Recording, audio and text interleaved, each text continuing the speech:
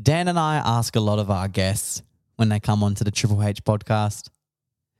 We ask them to be vulnerable and bear their stories and bear a part of themselves.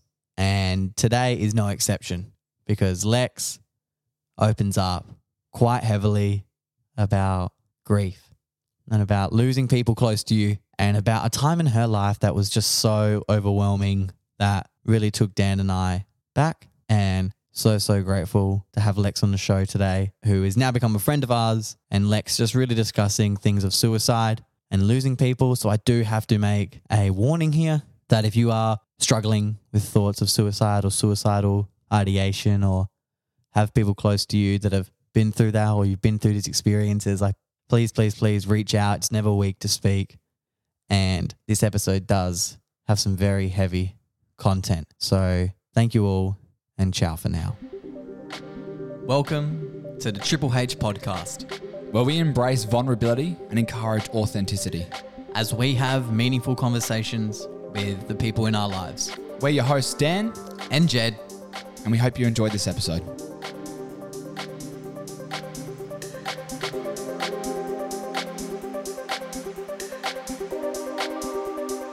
Vulnerable.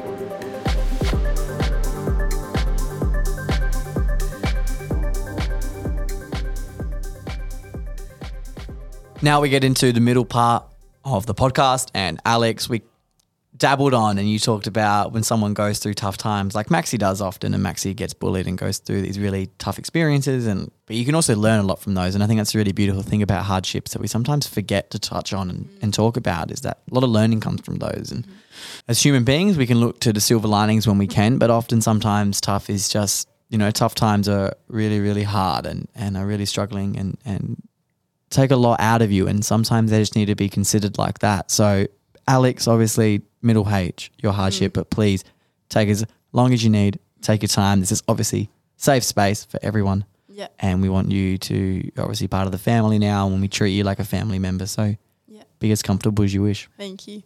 So my hardship would definitely be right before COVID. For some reason, my family attracts suicide, and I don't know why. So in July of 2019, my best friend, like forever, her dad killed himself in July of 2019, and obviously we went into lockdown. And then after that, it was sort of just like a snowball effect of people close to us, people around us killing themselves and like going through massive waves of depression and losing their battle, unfortunately, like close family friends. I think I counted there was 4 people in the space of 2 years that we were close to that committed suicide or killed themselves. So that was really, really hard, especially because there was like absolutely nothing we could do about it. Like we were stuck in Melbourne lockdown. It was the harshest lockdown of the whole entire world. Like we couldn't leave. I couldn't even see my best friend to like make sure that she was okay. I couldn't go see my friends who I hadn't seen in months, especially when all the hard things were going on.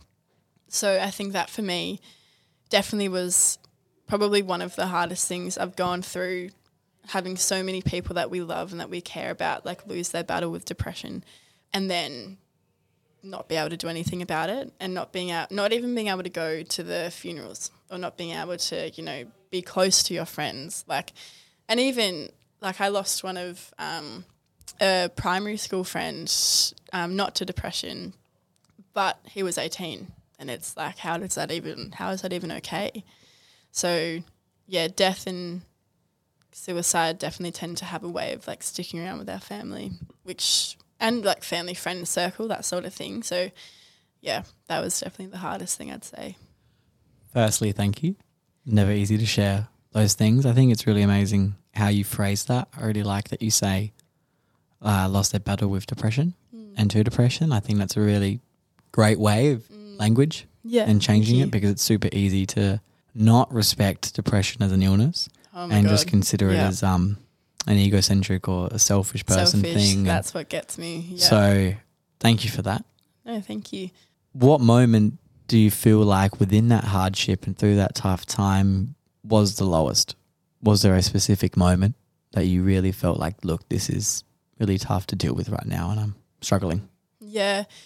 I remember being in Hayley's apartment actually, and we had just found out that one of our family friends had just passed, and I was sort of thinking in my head, like, how many more people can we lose? Like when is this like line going to end? Because this is so sad and so just like upsetting and devastating that so many people were losing their battles all at the same time and they couldn't get the help that they needed.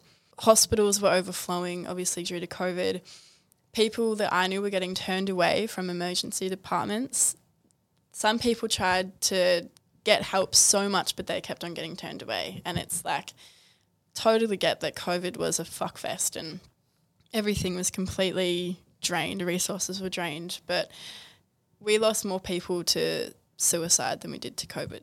So it's like, how does that even like make sense? Like, how is that okay? So I think that realization of like, this isn't helping people, like this is making people go over the edge and this isn't okay.